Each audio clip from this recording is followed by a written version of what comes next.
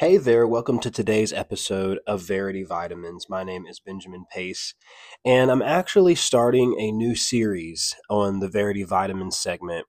This is something that's been on my heart for a while that I really wanted to get into, and I don't know that I've had a lot of opportunity to really dig into this subject as much as I've wanted to. We've covered a lot of topics on the podcast in general and on the Verity Vitamins segment, and kind of to just reiterate what Verity Vitamins is all about. I especially like to do this at the beginning of a new series.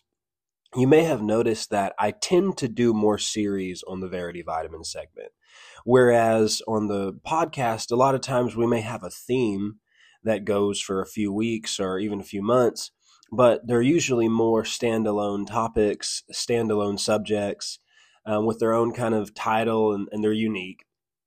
And I like that about the full length podcast. But with the Verity Vitamins segment, I almost treat it more like I would a daily broadcast or a daily devotional kind of thing. But specifically, the purpose of it is to look at topics that people are confused about, look at topics that have been laced with a lot of religion and a lot of opinion, and that we have maybe had some wrong mentality surrounding.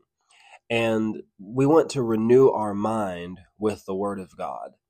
And the reason why I've called it Verity Vitamins is because it's more of a supplement rather than a main course, if that makes sense. You know, you have your normal diet, the food you eat every day, but then you have vitamins that you take to supplement things. And so these are shorter, they're smaller, they're more bite-sized, if you will. And it's like taking a spiritual vitamin. We're looking at things that maybe we've been deficient in. We're looking at things that maybe we've thought wrong about. And we're endeavoring to renew our mind by the Word of God. And the phrase Verity Vitamins, the word verity, it comes up a few times in the Bible in different forms. You see Jesus talks about verily, verily, I say unto you. You've probably heard that before. And you may have an idea of what that means. But specifically, Paul, I can't think of the reference right at the top of my head, but Paul said, I am a preacher of truth and verity. Or was it faith and verity? I don't even know. I need to go back and look at it. But he said it. I'll look it up and say it on the next podcast. But he said, I'm a teacher of verity. And verity has to do with truth. It has to do with integral. And so the Bible talks about studying to show yourself approved, that you may not be ashamed. You can be a workman who's not ashamed, rightly dividing the word of truth. And so the reason why I do more series on this segment is because I want to take time to really kind of dissect and examine what the Bible is saying about each subject. And we'll spend a few weeks on one subject, kind of just digging into it, even though these are shorter segments, and endeavoring to do exactly that, rightly dividing the word of truth. So as you may notice, the title of the podcast is Pour No More. And this is actually the title of the series. And this part one, I want to talk about what I believe is the foundation of coming out of poverty. Now, there's a lot of people that have put a lot of emphasis on prosperity gospel and preaching about prosperity and preaching about seeking prosperity. And a lot of people call it, the money gospel or the American gospel or whatever the case is. But I felt impressed to approach this from a different perspective. I've talked about what I believe about that subject, and there are things that are absolutely right and good that have been preached about the subject of prosperity, and there are definitely some things that have gotten off and have gotten into extremes and wrong focuses. Of course, with anything, you're always going to have bad tares among good wheat. And I've talked about that several times in the past on the podcast, but I want to approach this from a different perspective. I don't want to focus so much on the coming into prosperity part as I want to focus on the coming out of poverty part. Because the first step, before you can even talk about succeeding and prospering in an area, you have to talk about how to come out of the failure. And that's not in any way to say that I have a negative opinion toward the subject of prosperity. I do not, just to be very clear about it. But I felt impressed to, in this series, focus more on the side of coming out of poverty. And that's something that I think most people will agree they don't want to be in that place. There are some people who still have that idea that if you're going to serve God, you got to take a vow of poverty. But most people, at least, even if they don't subscribe to the idea of prosperity, they would at least agree that it's not good to be impoverished and that it's not good to not be able to feed and clothe your family. And so that's kind of the focus on this series, is coming out of poverty. And as the series continues, we'll get more into how that translates into coming into godly prosperity. But I want to talk about how to be poor no more. And in this first episode, we're going to talk about what I believe is the foundational principle of coming out of poverty. Now, if you've heard some messages like this, you may think you know what I'm going to talk about today. And I'm actually going to go a direction maybe you weren't expecting if you're familiar with this topic. There is what I would consider the first principle of prosperity, of godly prosperity, of prospering in God. And I'm going to talk about that, but I'm actually going to talk about that in the next podcast, because I think there's actually something that comes before that. And that's what we're going to talk about today. This is the foundation. It's not necessarily the first principle, but it is the foundation. Because if we don't have this, then we won't have the other. And that is knowing God's will concerning you and your life and poverty. If you believe that it's God's will for you to be in poverty and to be in lack and to be impoverished, it doesn't matter what principle you subscribe to. It doesn't matter what steps you take or baby steps you take to try and get out of the hole, so to speak. If you are not convinced that it is, number one, okay with God that you come out of poverty, and number two, that God wants you to come out of poverty, then you're going to be limited. It doesn't matter what principle we want to talk about in the Word. The Bible says if you don't mix faith with the Word, it won't profit you. So I want to talk about God's will concerning us coming up and out of poverty. There's a lot of people that would say that the first step to coming out of poverty is having $1,000 in your bank account, or having a detailed budgeting plan, or even tithing. Well, we're going to talk about tithing, and it's important.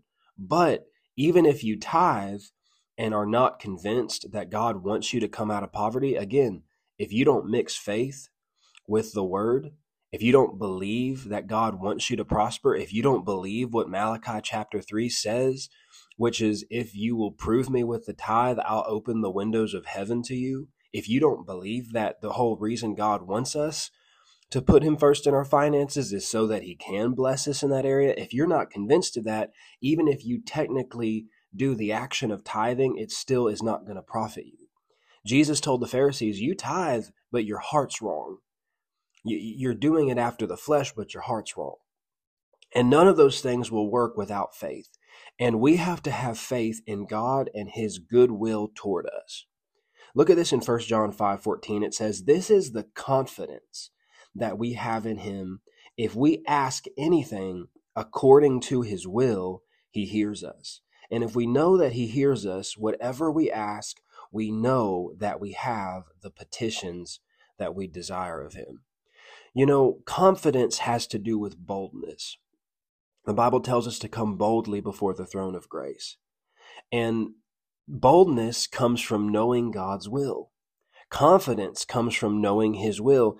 And if you are not convinced that God's will for you is to come out of poverty and to stop being poor, if you're not convinced of that, then you've already pulled the rug out from under yourself. You don't have confidence. You don't have boldness to come up and come out of it. You've got to start with being convinced that, number one, it's okay. I have God's permission to come out of poverty. And number two, I have God's will. His will and desire is for me to come up and come out of poverty. This is something we're going to talk about later. Coming out of poverty is not the result of somebody giving you a large chunk of money or you winning the lottery. That will not bring you out of poverty, because the truth is poverty is a mindset and a lifestyle that has to be broken. It's a cycle that has to be broken. And we don't just want to find out, how can we get a big chunk that's going to give us some temporary reprieve. We want to find out how to change our lifestyle, which will enable us to come out of poverty and stay out of poverty. That's what the book of Proverbs talks about over and over again, not just how to temporarily get some relief financially, but how to come out and stay out. And it has to do with lifestyle changes. It has to do with mindset changes. And the first thing you have to change, if you're not already convinced of this, is you must believe that God desires for you to be free from poverty. And if you're questioning whether or not God is using poverty in your life to teach you something, or that it may not be his will for you to come up and come out of it, then your faith is undermined. And without faith, you cannot overcome anything in the world that is not of God or that's of the curse. And that's what poverty is. Poverty is a part of the curse. If you read Deuteronomy chapter 28, you see that poverty is a part of the curse. And the Bible says in Galatians that Christ has redeemed us from the curse of the law. So when you understand that, you can become convinced that God does not want you to live in lack, in poverty, and not having enough. You say, well, what if God's trying to teach me a valuable lesson? Well, you can learn the valuable lesson, but that doesn't mean that God's wanting you to not have enough. God can teach you the lesson without you not being able to pay your bills. You don't have to have no money in order to learn not to love money. There's a lot of people that don't have any money and yet they love money. Well, if that's the case, then you can have some money and not love it, and not hold it with a tight grip, grasp. I was trying to say grab, and I was trying to say grip and then grasp at the same time, and it came out as grisp. Maybe that's a new word. That's okay. And there's a difference between God not wanting you poor and God being able to entrust you with great amounts of money because he knows you'll obey him with it. That's not something that he will do with everybody.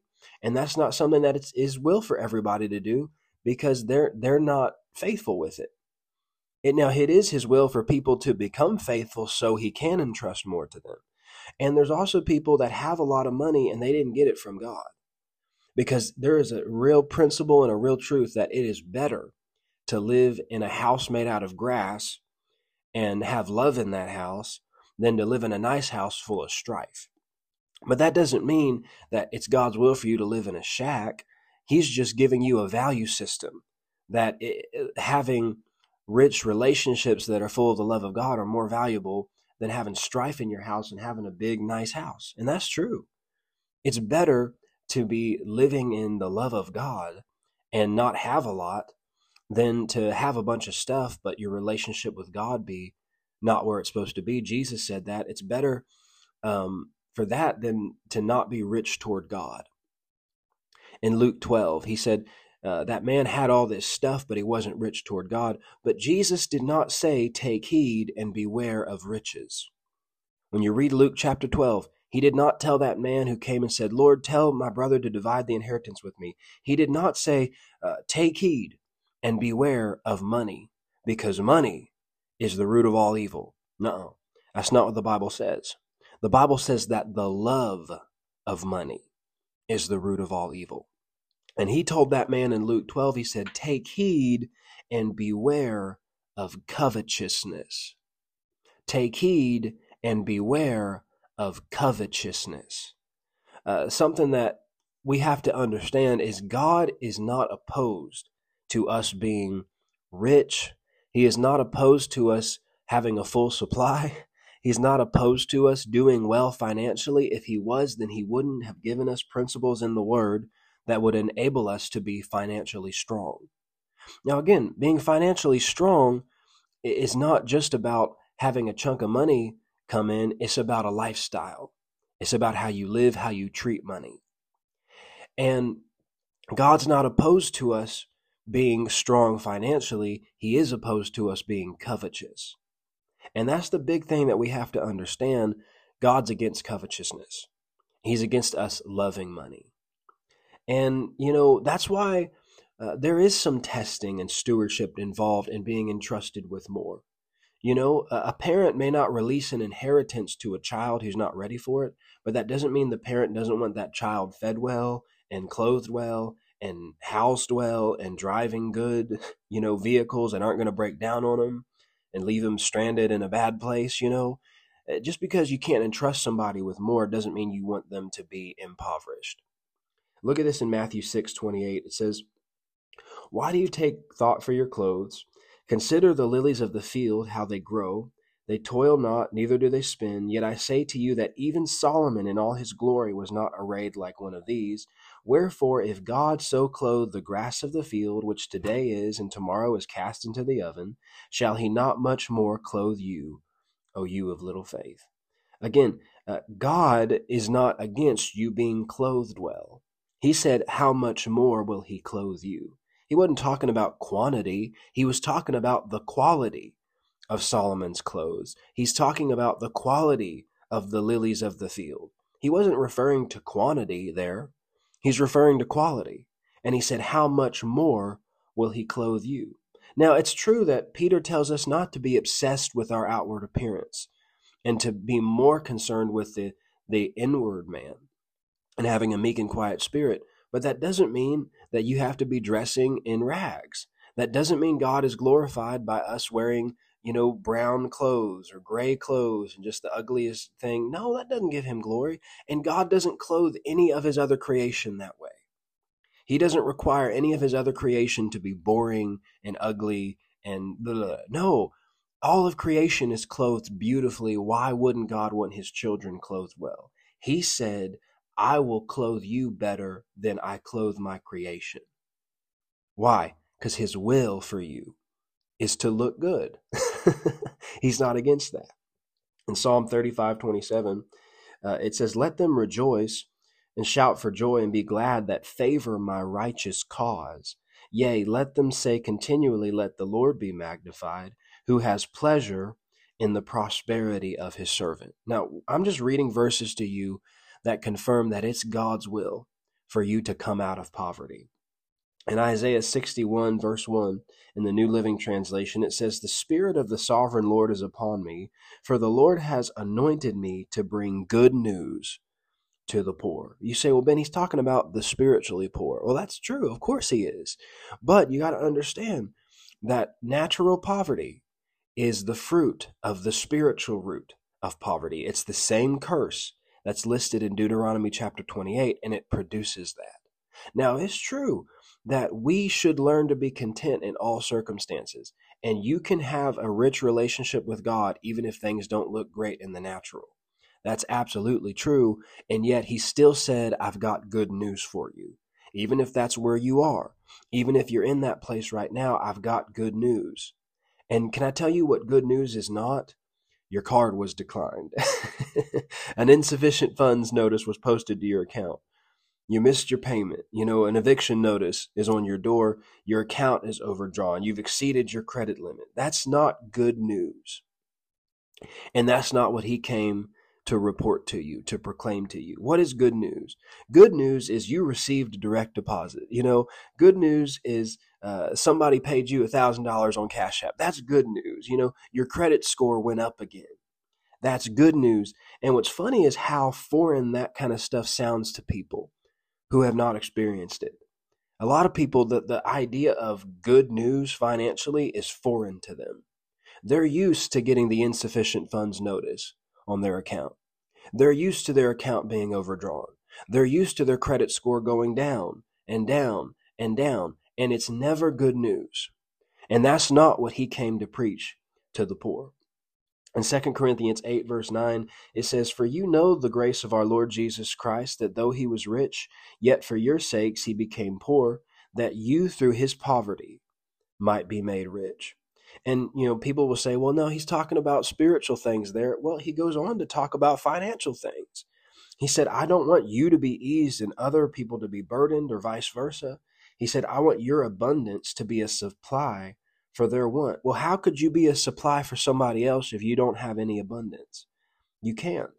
And he goes on to quote the Old Testament where it says, as it is written, he that gathered much had nothing over, and he that gathered little had no lack. See, this is the first thing we've got to deal with. Does Jesus want his body full of lack? No. Does he want his body coming short? No. Psalm 23:1 says, the Lord is my shepherd, I shall not want, I shall not lack. God is not interesting in his children. Is not interesting? He is interesting. He's not interested in his children lacking.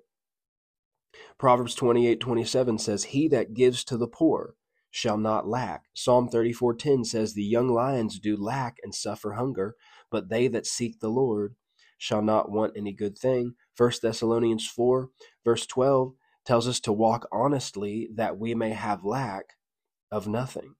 Why would God tell you to do these things? So that you don't lack. In Acts 4, it talks about how when the church started out, they were generous with each other, they shared with each other, and as a result, there was none among them that lacked. Well, if God didn't start the church in lack and in shortage, why would he want his church to be in lack and in shortage today? He didn't start it that way, so why would he want it to be that way?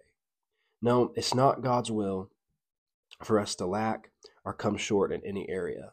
If you read Deuteronomy chapter 8, we may get into this more in the other podcasts to come, but he talks about how he brought you through the wilderness to test you, and he fed you with manna, but it says he's bringing you into a good land, a land in which you will lack nothing. And he talked about how I'm going to bring you into beautiful houses that you did not build, and I'm going to multiply everything that you have. And down in verse 18, he says this, but I don't want you to think that your power has gained you this wealth. And he makes this statement, but you will remember the Lord your God, for it is he who gives you the power to get wealth. Now, we may talk about this more in the future. It didn't just say he gives you wealth, he gives you the power to get wealth, that he may establish his covenant with you. What's interesting is this phrase covenant, it's interchangeable with the phrase testament. Well, what is it that parents leave to their children when they die? A last will and testament. Well, a lot of people are looking to a natural will and testament to bring them out of poverty, to deliver them out of poverty. But let me help you right here.